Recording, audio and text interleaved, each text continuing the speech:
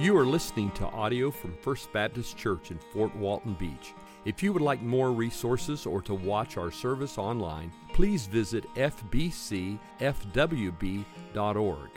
Listen in as Pastor Wade helps us abide in Christ and advance the gospel through the teaching and the proclamation of God's Word.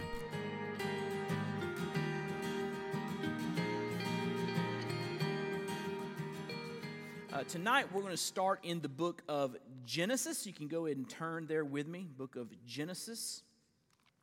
On Wednesday nights we've been working through a study that I'm calling The Great Doctrines of Our Faith and Their Relevance for Our Lives. So it's really a doctrinal study. We're looking at some theological issues, and we're kind of following the pattern laid out by classic theologians.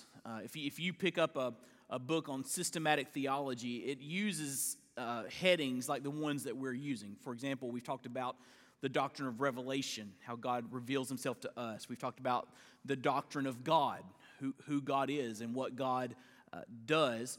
And we're starting tonight the doctrine of humanity. We're going to talk about us a little bit, and that'll be interesting in how we relate to God, and so we'll deal with that. In coming weeks and months, we will discuss the doctrine of Christ, the doctrine of the Holy Spirit. And by the way, this Sunday, we're going to talk a lot about the Holy Spirit. Ephesians chapter 1, verses 13 and 14, as we continue our study. We're going to do a little bit of Holy Spirit 101 in our sermon this Sunday, and I'm excited about that. We'll talk in this study on Wednesday nights about the doctrine of salvation. We'll talk about the doctrine of the church. We'll talk about doctrine of last things. There's a lot of good stuff coming. But tonight, we're going to begin, not finish, we're going to begin discussing the doctrine of humanity. We're going to talk about mankind and who we are and why we act like we do and what God's plan and purpose is for us. And there's just a lot of important foundational things here that we need to discuss. And so I've got really 6 statements about the doctrine of humanity, and tonight we're going to get to 2, okay? So we'll handle 2 of 6, but we're going to begin with just a very, very basic statement, but a very important statement that really drives a lot of what we believe and how we view other people. And the statement is this: we are created in the image of God. We are created in the image of God. Now, we could do a 6-week study on what it means to be created in the image of God, but I want to give you kind of the quick overview tonight and help us to maybe get our minds around what the phrase image of God means. But I want to show you where we get that phrase from the scriptures. And look what it says in Genesis chapter 1. Of course, Genesis 1 is the famous creation account, how God made the heavens and the earth. And then on the 6th day, God made man.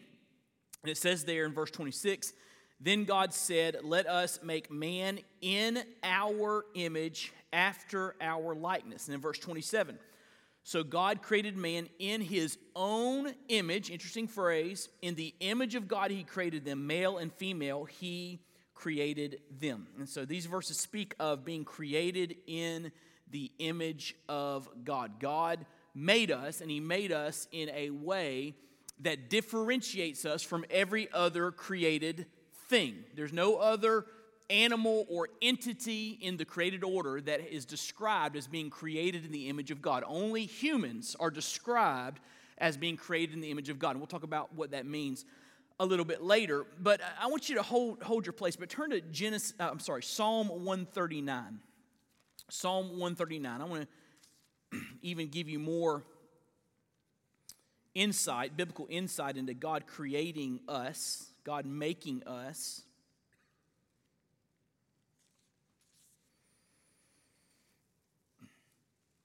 Psalm 139, famous Psalm of David, one of my favorites in God's Word. But look what it says in Psalm 139, verse 13.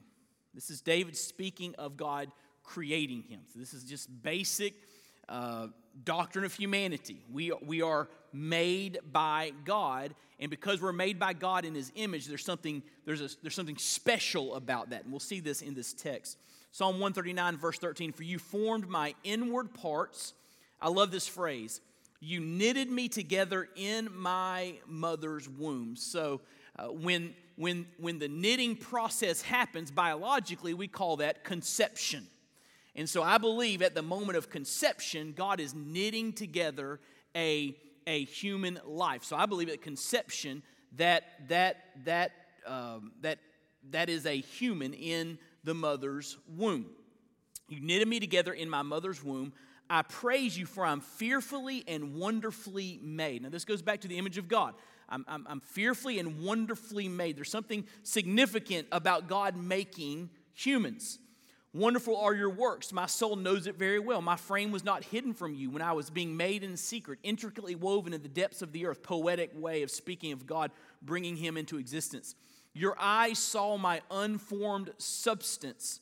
So notice here that David even says, when I was an unformed substance, I hadn't yet developed what it means to look human. I was just an unformed, so I was being knit together. But still, he says, "In your book were written, every one of them, the days that were formed for me." So David here speaks of personhood even when he was an unformed substance in his mother's womb. "When as yet there was none of them." In other words, he's saying, even when I was being knit in my mother's womb, you had a plan and purpose for my life. I hadn't been born yet, and yet there was this plan and purpose and trajectory that you had for my life. So this is David speaking of God making him, knitting him together in his mother's womb, and how special and significant that is. Now, I just want to say just a quick word here, because we'd be amiss if we didn't say something. This passage and others like it are the reason that I am ardently pro-life. And I believe that life matters from the womb to the tomb. Okay? Life matters. And it is important because God is the one that brings it into existence. He's the one that knits life together. And notice, as he knits that life together, he has a plan and purpose for that life. And so that life is very special. It's a life made in the image of God. It has intrinsic worth and value. And one of the tragic things I think that have happened, and it kind of gets our eye off the ball a little bit, is this becomes a political issue. And we start drawing political lines. And I want you to understand, before this is a political issue, it's a biblical issue. God has spoken very, very clearly on the value of human life. He knits together humans. He knitted together you, knitted me together in our mother's womb. And so every life from the moment of conception until they pass away, that life has value and worth. And we should recognize that. And just to kind of drive the point home as to how special human life is, I want you to turn to Genesis chapter 9. Genesis chapter 9.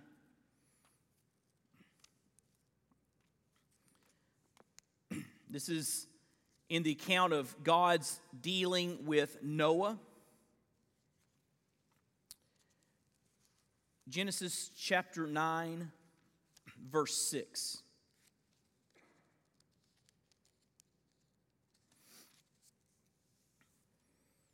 After God delivers Noah and his family through the flood, and he's giving him instructions about being fruitful and multiplying and filling the earth, and he gives him this very important instruction in verse 6. "Whoever sheds the blood of man, for by man shall his blood be shed." So he's talking here about the death penalty, about someone taking the life of another. And he says there, "For God made man in his own image." So here's what the Lord is saying. Human life is so valuable, it's so important, that if someone takes the life of another, then they should die themselves, because they are defacing, if you will, the very image of God. Now, of course, this does not include just war and self-defense and things. The Bible speaks very clearly on these issues, and that's another sermon for another day. The Bible speaks of good guys punishing the bad guys. And so that's very, very clear. Romans chapter 13 speaks of the authorities being an instrument in God's hand to punish evildoers. And so this does not apply to someone that kills someone else to defend someone else or to do the right thing or protect or bring about a just cause. But if someone, in a way that is evil and filled with malice, takes the life of another person, then they should be punished for that by having their life taken. That's what the Bible says. Why? Because God made man in his own image. So I just want you to see from that the image of God's a big deal. God makes a big deal about it in his word. Now, what does it mean to be made in the image of God? What is the image of God in humanity? How does that all play out? What does that look like? Well, the Bible doesn't give us just a clear, one verse about this is what the image of God means. You got to kind of look at different verses and kind of put it all together. But I want to give you at least 4 ideas as to what it means that you and I are made in the image of God. First of all, it speaks of personality. Personality. Proverbs 27:19 speaks of the heart of man reflecting man. In other words, our heart reflects who we are, what we are like, how we are wired.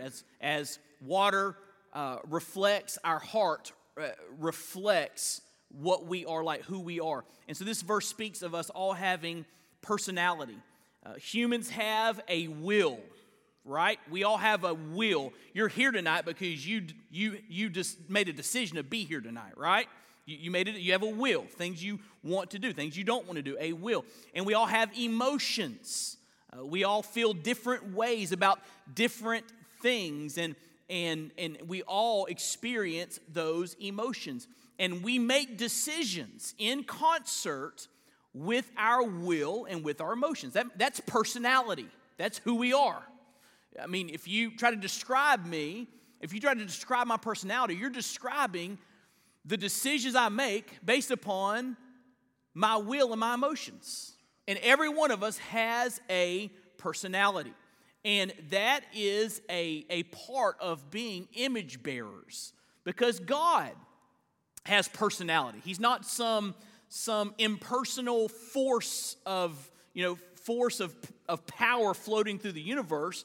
God has will, and he has emotions, and he has a plan and a purpose and things that he does in concert with his perfect will and his perfect emotions. And so the idea of personality separates us from every other created thing. The fact that we have this will and these emotions. Let me read you this quote from Wayne Grudem, a systematic theologian. He writes, "In the area of emotions, our likeness to God is seen in a large difference in degree and complexity of emotions."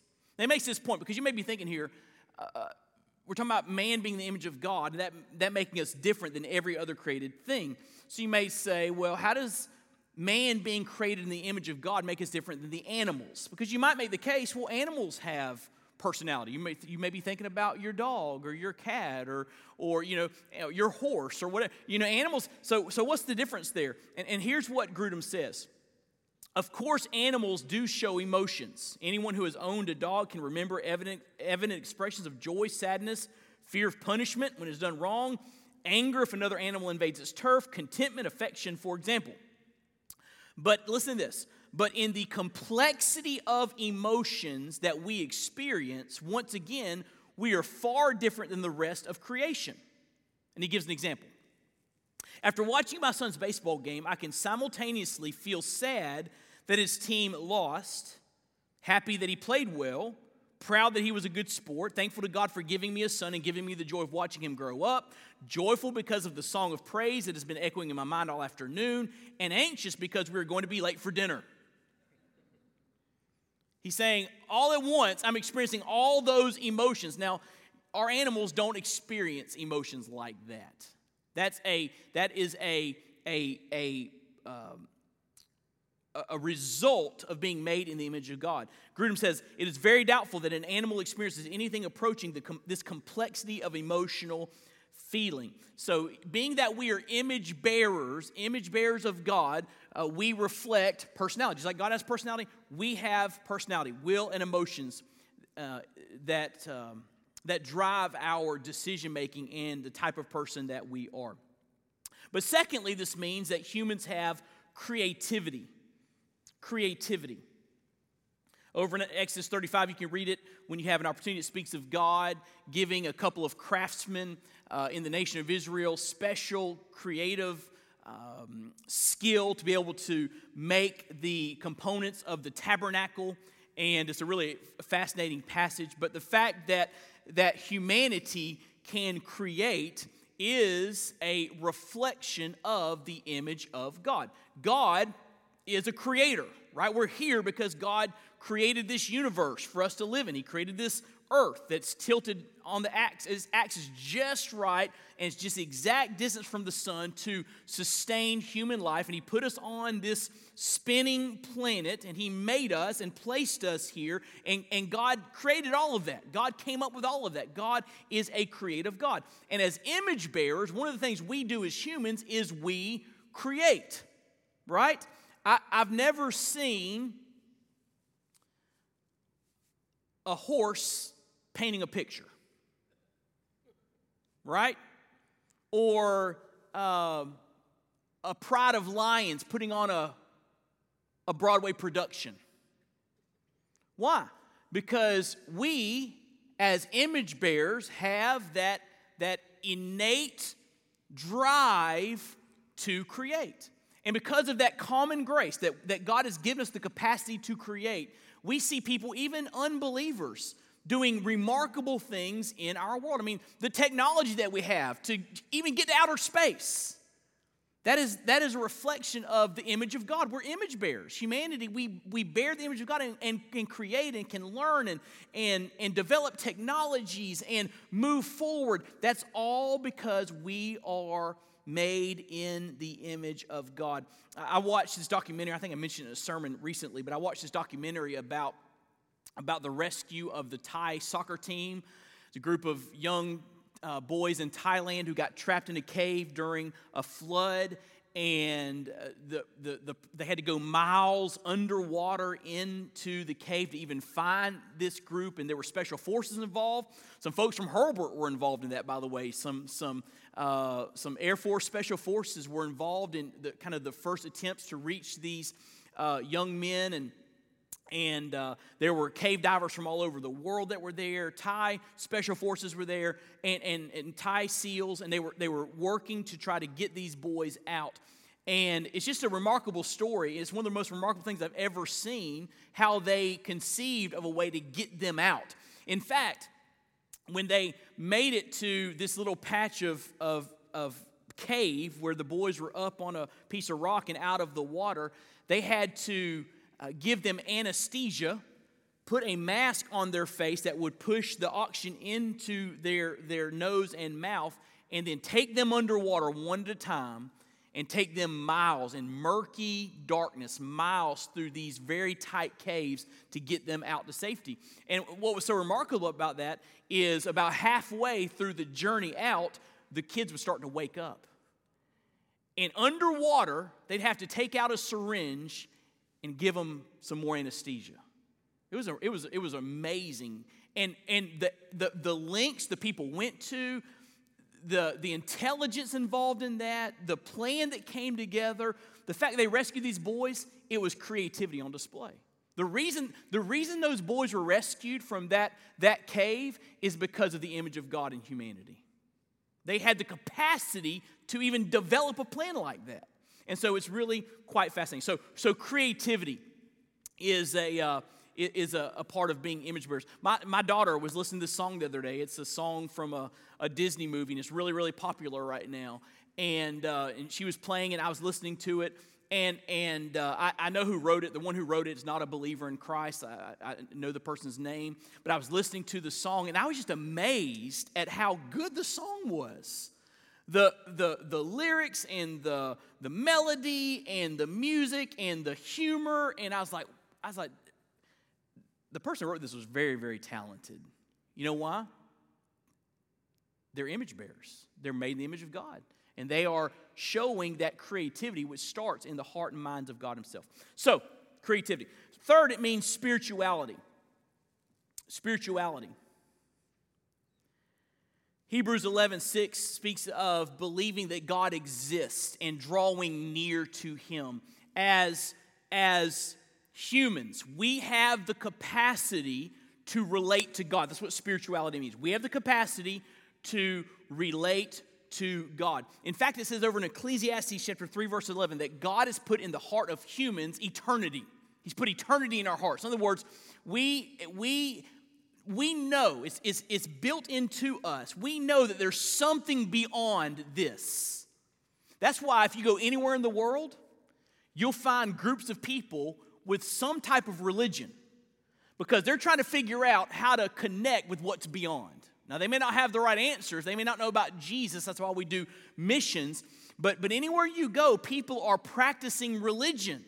They're trying to figure out what's beyond because God has put eternity in their hearts. We know that there's something about us, this spirituality that desires to connect with the divine, right? That's what separates humanity from the animal world. Is that we are made with the capacity to have a relationship with God. We can know him, we can place our faith in him, we can draw near to him, he will reciprocate. The Bible says, James 4, if we draw near to him, he draws near to us. We can have a relationship with him. Why? Because we're made in the image of God. We have that spirituality component. And then fourth, this means that humans have immortality. Immortality. Now, when I speak of immortality here, I do not mean that humans don't face death. Because the Bible is very clear, if Jesus tarries, we will all die. The Bible is very clear, 1 out of 1 die. It all goes back to the fall of Adam and Eve. Sin entered the world, sin corrupts. And because of that, we live in a fallen world, a fallen creation, and our bodies are corrupting, and we will die. But guess what? When we die, we do not cease to exist. I'm going to say it again. When we die, we do not cease to exist. How do we know that? Hebrews 9:27, it says, it is appointed for a man to die, and after this comes judgment. So there's something on the other side of death, judgment. And we know that judgment to be where humanity will be assigned eternity. And where a person spends eternity is based upon what they do with Jesus here in this life. If people know Jesus as a personal Lord and Savior, then when they die, they'll stand before God and he will welcome them into heaven. In fact, it says over in 2 Corinthians 5, to be absent from the body for the Christian is to be what? Present with the Lord, right? For the unbeliever, if they die and do not receive Christ their Lord and Savior, they will be assigned eternity in separation from God in that awful place called hell. The Bible is very, very clear on that. But notice that for the believer and the unbeliever, when we die, that's not the end. We don't cease to exist. We continue on. Now, we don't continue on immediately in physical form. We'll talk about this in a moment. It's our immaterial being that continues on, our soul, if you will.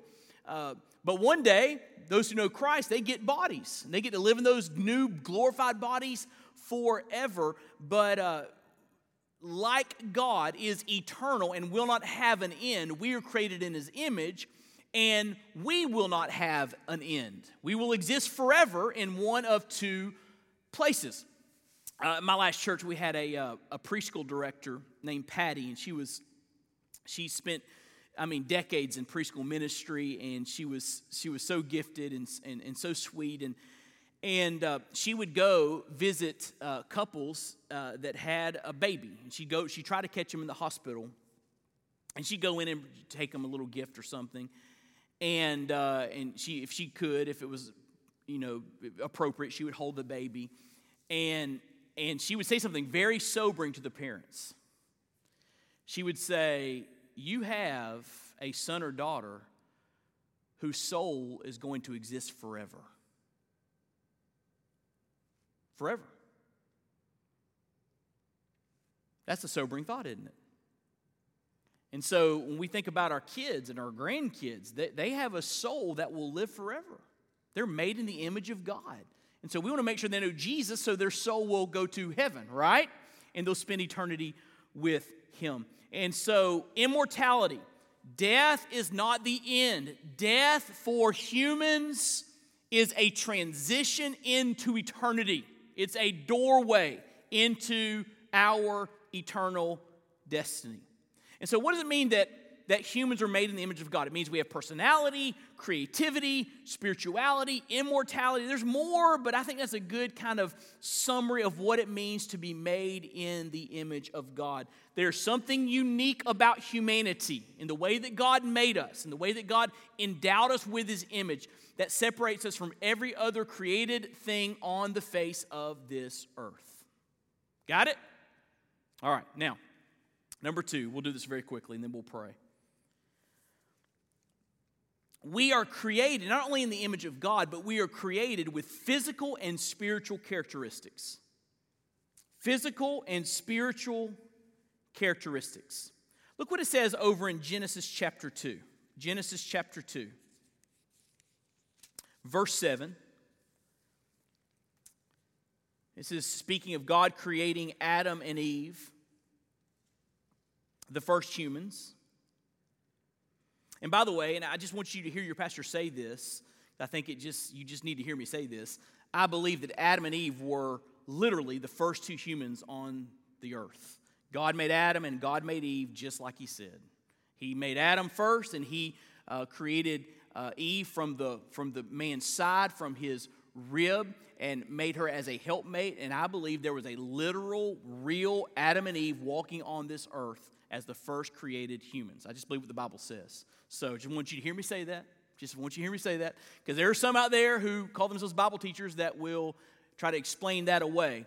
But I believe it. And by the way, Jesus talked about a real literal Adam. So if Jesus believed in a literal Adam, sign me up to believe like Jesus did. Can I get an amen on that? Okay, all right. So we are created with physical and spiritual characteristics. Look what it says in Genesis chapter 2, verse 7. Genesis chapter 2, verse 7. Then the Lord God formed the man of dust from the ground and breathed into his nostrils the breath of life, and the man became a living creature. Now that word creature is the word nephesh, or soul.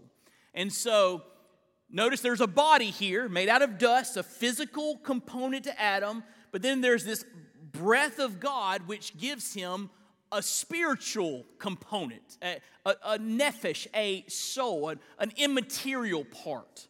So if you look there in your notes, God creates our material bodies and endues them with a living soul. God creates our living material bodies and endues them with a living soul. So we're looking at each other tonight, right?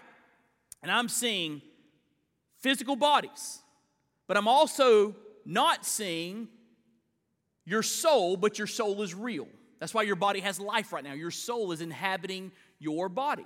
Now, there's going to come a time if Jesus tarries that all of us will breathe our last and our soul will leave our body and go into the presence of Jesus if we know Jesus as our Savior. But right now, your soul and body are together. But you just know this about yourself. You have a material part and an immaterial part, all right? And all of it's connected in some way, but we need to understand this reality. Now, there are a lot of roads we could go down right now to discuss this. There are I don't even want to get into it. There are dichotomists that believe that there's simply 2 parts to man. There's the physical and the soul and spirit, and they say soul and spirit are used interchangeably. There are also people that are trichotomists that believe that man is body and soul and spirit, and they try to make a differentiation between soul and spirit, and there are a lot of long, complicated articles about that if you want to read those. And there are verses where it seems like soul and spirit are being used interchangeably. There are other passages where it seems like there's a differentiation between soul and spirit. So don't get all caught up in that. You know, I'm not going to meet you at the door and say, okay, dichotomous or trichotomous, what are you? Let me know before you leave, okay?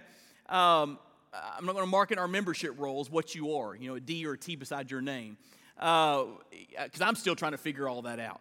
But but just know this, you boil it all down, man has a material and immaterial part, okay? And that's the point that we need to make. But I have given you a chart. If you look there in your notes, everybody see the chart? Key terms for biblical anthropology. Everybody see that? Everybody got it? And the reason I gave you this, it comes from John Hammett in the book, The Doctrines of the Church, a great theological book. And I saw the chart, and I wanted you to see this because it does give you a kind of a brief description of different parts of humanity that are mentioned in the Bible and just help you to kind of think about what those mean when you see them in scriptural context. So the first is body. The Hebrew word's basar. The Greek word is soma. And the theological significance is it's our physical form. You know, it's our hair, it's our eyes, it's our skin, it's our muscles, it's our heart, it's our lung, it's our body. It's the physical part. So the Bible speaks of our physical being. And then the Bible uses the word flesh. The Greek word is sarx there. And this is the part of us that has that capacity for weakness, sin, and rebellion. The Bible speaks of our flesh as our sin nature. And we all have it. We all have a sin nature because of the sin of Adam and Eve. We were born with a sin nature, and that's why we sin. We have a sin nature, and so that's our flesh. And the Bible uses our flesh as a part of who we are, and it's that inner compulsion to rebel against God. But then the Bible speaks of a soul, nephesh, as used in Genesis 2:7, or suke in the Greek language. This speaks of the seed of life or being the person. So again, my mother, I'm talking about I've been thinking about my mom a lot today, talking about eternity and heaven and all of that. And I preached about heaven Sunday. And so my mom, she passed away in 2011. And we drove down. She'd taken a turn for the worse. She was going through cancer treatments and going through, just a lot, getting weaker and weaker. And it just became clear she was not going to make it. And so we jumped in the van in Mississippi and drove down and met my dad and my brother there in Perry, Florida, the hospital. And we walked in, and her body was just riddled with cancer, and she was weak and frail. But she was there. She was there. I was there with my mom, and we loved on her, and we prayed for her, and we gathered around her bed, and she was surrounded by loved ones. And there was a moment, and it's hard to even kind of understand. There was a moment when she was no longer there. She was there, and the next moment she wasn't there anymore. What happened? Her soul, her nephesh, the seed of life, left her body and went directly into the presence of Jesus. Everybody got that? So that's her immaterial. It was her immaterial part, but it was her. It was what made her alive, her soul. And then spirit. Greek, the Hebrew's ruach, which also can be translated as wind. The Greek word is pneuma, and it speaks of the capacity for a relationship with God. We talked about that already. We're spiritual beings. We can know God, relate to God because we're made in His image. So we all have a spirit. And again, some people say soul and spirit go together. Some people say they're to be separated. And if you want to study that, you can do that. But just know that's how that word seems to be used in Scripture. And then the Bible speaks of man's heart quite a bit. Lev in the Hebrew, cardia, where we get the word cardiology from in the Greek language. The word heart usually speaks of man's the wholeness of who a man is, the kind of the seat of his will and emotions and personality. It's the deepest level of existence. It's who a person is. The Bible uses the word heart. Kind of like personality, which we talked about a little bit earlier. And then the Bible speaks of our mind, which is our faculty of understanding, discernment, and judgment. And then the Bible speaks of a conscience in Scripture, synodesis in the Greek language, which is our moral guide. But notice in parentheses there it says fallible moral guide, because our conscience has been marred by the fall. So I believe every human, based upon Romans 2:15, every human has been given a conscience. We all have this kind of sense of right and wrong and fairness, but it's marred. We don't always get it right according to God's word because it's been marred by the fall. But we all have this sense of conscience. In other words, what you say is wrong, I may call right, and what you say right, I may call wrong. We have different views on that because not everybody's operating off the standard of the Bible, but everybody has this sense of conscience. Even people that say, I don't believe in God. I think I've shared this illustration before. Someone says, I'm an atheist, I don't believe there is a God. Well, if I went and stole their car, they'd say, you shouldn't do that. Right? Why? Conscience. They know that's not right. I mean, if we're really just a bunch of random, neurons and protons bouncing around, and we're all products of biological function, then if I stole your car, it shouldn't even matter, should it? I just was stronger than you. Survival of the fittest, and I took your car. That's biology tough, right? But even the atheist would say, no, that's not right. That's wrong. Why? We all have a conscience. It's fallible, but we do have this kind of innate sense of right and wrong being made in the image of God. So that's just a little helpful chart.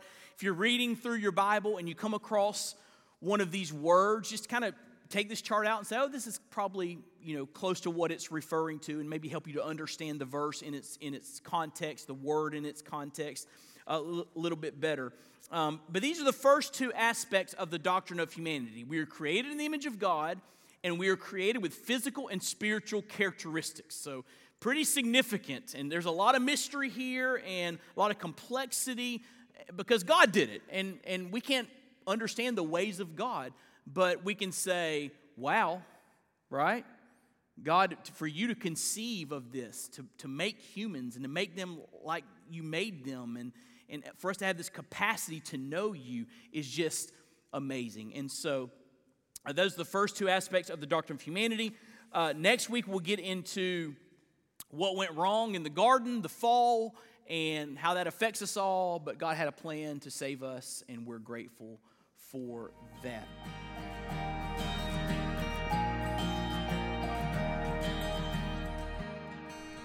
Thank you for listening. We pray you've been encouraged and inspired by God's Word. May the Lord richly bless you.